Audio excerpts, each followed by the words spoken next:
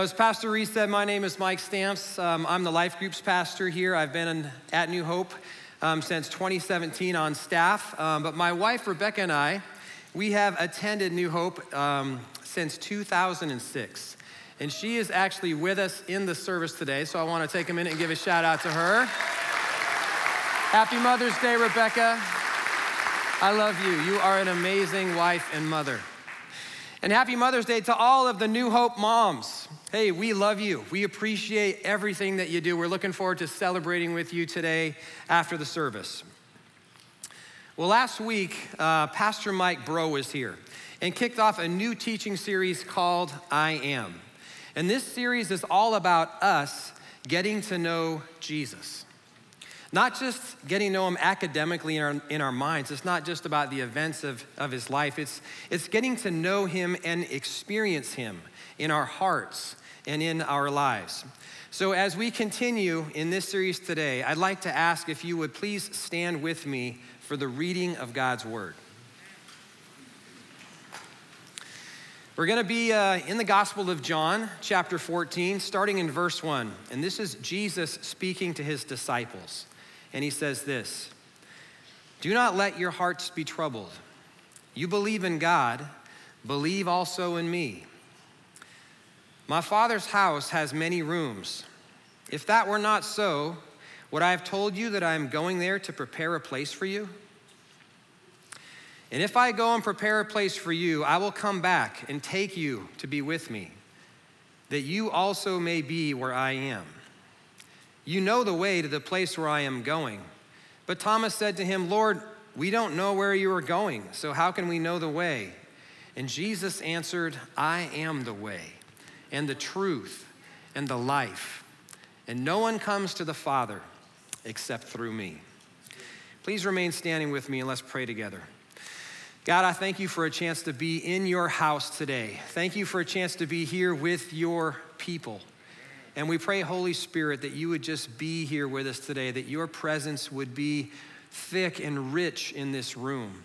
And God, we pray that everything that's spoken today is from you, and that through it all, you would be glorified. Thank you for your goodness, God, and we pray all these things in Jesus' name, amen. All right, you may be seated. Hey, I'd like to provide just a little bit of context to what we just read about in this passage. See, right before this passage, Jesus had told his 12 disciples that he is going away. He had just shared the Last Supper with them, the Passover meal. And he had just told them that one of them was going to betray him and that soon he would not be with them any longer. And this news has completely rocked their world. You see, they had left everything to follow him. For the last 3 years, he had been teaching them and pouring into them and leading them. The things that they saw and experienced together in this time, it forever changed them. And there's no way that they could go back to being who they were before. They could go back to doing what they had been doing before, not after everything that they had been through together. And so when he tells them that he's going away, they are completely wrecked. They're totally distraught. They're afraid, and they're sad, and they're angry, and they're confused. Have you ever felt like that? Have you ever had a situation where something unexpected happened to you that completely rocked your world? The thing that you've always feared the most, that you secretly carry with you all the time, it's always in the back of the mind, it's always just below the surface, and you've prayed to God so many times that he would never let that thing happen to you. And yet now it has. And it's left you paralyzed, frozen in that moment, and just reeling from the pain and not knowing what to do. And you're thinking, God, I don't know how to get through this. I don't think I'm strong enough to get through this. Well, that's exactly how Jesus' disciples are feeling here in John chapter 14. And that's why in verse 1, he says to them, "Do not let your hearts be troubled." what does it mean for us to have a troubled heart? You know, a troubled heart, it's one that's agitated. It's stirred up, it's filled with anxiety. It's not able to rest because it has no peace. And it's interesting that he says, do not let your heart be troubled. Because by saying it that way, he's indicating that when those hard experiences come along in life, that we have a choice to make. Are we gonna let our hearts be troubled? He uses that same language again later in the chapter. In the second half of verse 27, he tells them again, do not let your hearts be troubled and do not be afraid. How could they possibly not be afraid in this situation? They're about to head into the unknown, into completely uncharted territory, and without their leader. They're probably terrified. Given this circumstance, how could they possibly not have troubled hearts? And the answer lies in what he tells them to do in verse 1. And he says this, believe. Believe. You believe in God, believe also in me. And they're probably thinking, okay, Lord, we believe in you, but how is that gonna help us with the problem that we're dealing with right now? How are we gonna get through this? Who is gonna help us with that? And he says, I am. I am. You don't have to be afraid. You don't have to be anxious for the future. You can choose to not let your heart be troubled, and you can believe in me because I am the way and the truth and the life. You know, anyone who knows me knows that one of my favorite things to do is to spend time with my family. I love being a dad. You know, my wife, Rebecca, and I, when we were first married, we were so excited to have children together. We'd go on these long jogs. Okay, maybe they're more like walks. And we'd talk about our future children. You know, we'd talk about what their names were gonna be and what they were gonna be like. It was this really sweet time that we had early in our marriage. But if you would have talked to us just a few years later, you would have seen that excitement, it was all but gone. Because after a string of 6 miscarriages, things felt pretty hopeless. And we started to think that our dream of having children together, it just wasn't gonna happen. And at this point, we couldn't see how that could possibly happen. But you see, church, when the situation seems hopeless and you cannot see a way forward, that's when Jesus says, I am the way. And I will make a way when there is no way, because I am the God of the possible. I am the one that makes the lame walk, and I am the one that makes the blind see. I am the one that feeds the hungry and that protects you through the storms of life. No matter how impossible your situation might seem, I am the one who can make a way. I'm the one who can heal your broken marriage. I'm the one who can break your addiction. I can cure your incurable disease. And I provide hope for the hopeless and peace for the anxious and love for the brokenhearted. I am the God of the possible. I am the way. And that is just as true today for us as it was for his disciples back then. And what he told them to do back then, when they were in the impossible situation, it's the same thing that we need to remember to do today. Believe and don't be afraid. You see, we have an enemy, church. We have an enemy that would love to convince us to do otherwise. And Jesus warns us of this enemy in John chapter 8, verse 44, when he says this, he was a murderer from the beginning, not holding to the truth because there is no truth in him. When he lies, he speaks his native language, for he is a liar, and he is the father of lies. Make no mistake, your enemy, he wants to take you out. And the way he plans to do this is by speaking lies into your life. If he can get you to believe the lies, then he will use that to make you write the wrong narrative about yourself in your mind. He wants to convince you that you can't do it.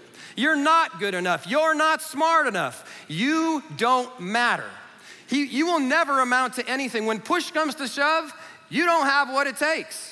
And these voices that speak lies into your mind, sometimes they just get louder and louder and louder until finally they drown out everything else.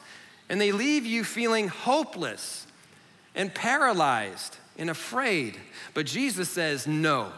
He says, Satan is a liar. Let me silence the voice of your enemy. Let me speak truth into your life and expose the liar and his lies. And I have the authority to do that because I am the truth. It doesn't matter what you've done in the past. You are mine now. You are forgiven. You are a new creation. The old is gone and the new has come. And I have a purpose and a plan for you, a plan to prosper you and to give you hope and a future. And when I created you, I gave you every skill and talent and ability that you will ever need to live that out. Jesus says in John 8:32, I told you that you will know the truth and the truth will set you free. You are no longer bound by the lies of the enemy. So walk in that freedom and believe in me because I am the truth.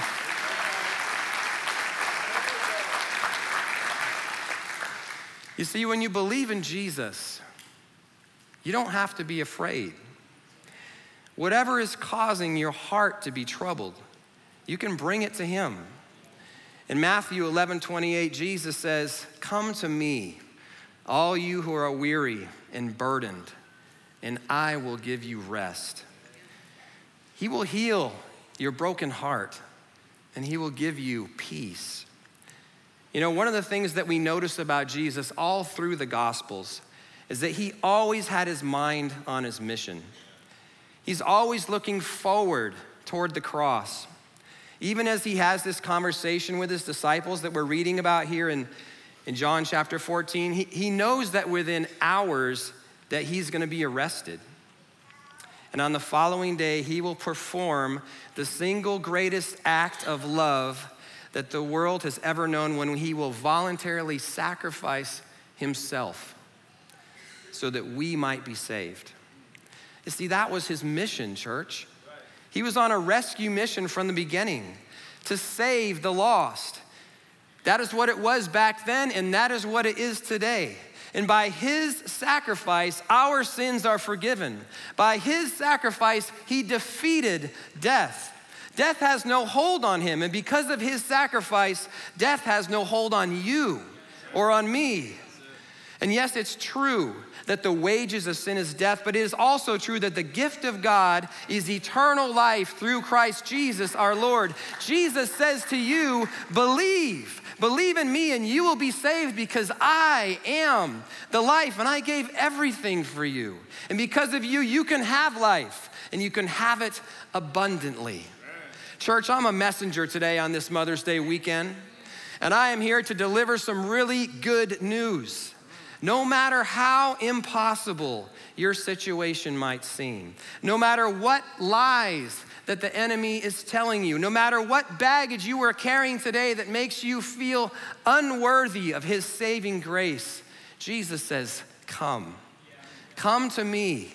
And I will make a way through your impossible situation. Come to me, and I will silence the liar and speak truth into your life. He says, come to me, and I will offer you hope and a future because I am the way and the truth and the life.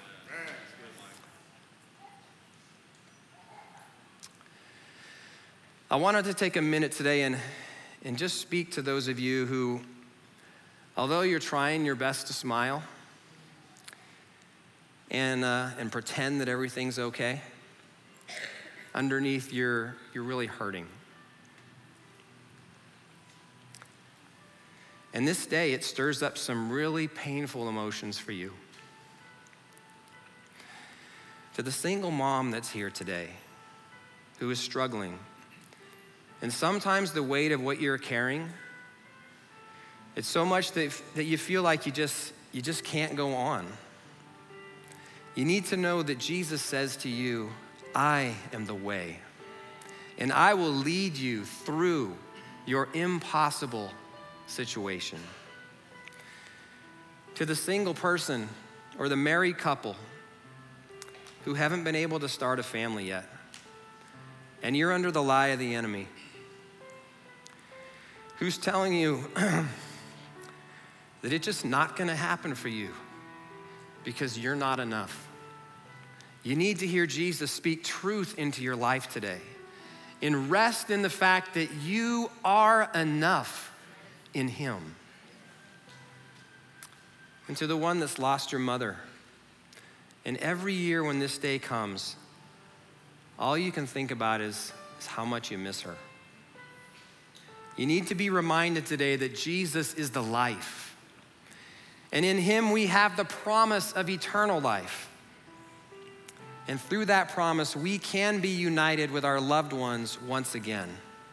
Church, whatever weight that you are carrying today, Jesus would say to you, bring it to me and lay it down.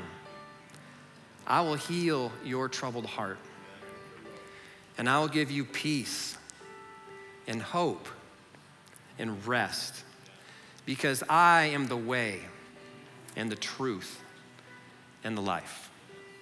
Amen, church? Amen. Would you please stand with me? Let's pray together. God, I thank you for a chance to be in your house today. Thank you for your goodness to us, God. Thank you that you are the God of the possible. Thank you that you are the God that can lead us through our impossible situation, no matter what it is, Lord, that you are the one that tell us to bring it to you, and that you will heal our troubled hearts. And God, I ask today that you would just be with each person who is carrying a weight, that you would take it off their shoulders, God, that you would allow them to set it aside, and that you would heal their troubled heart. Thank you for your goodness, God. We worship you and we praise you. And we pray all of these things in Jesus' name. Amen.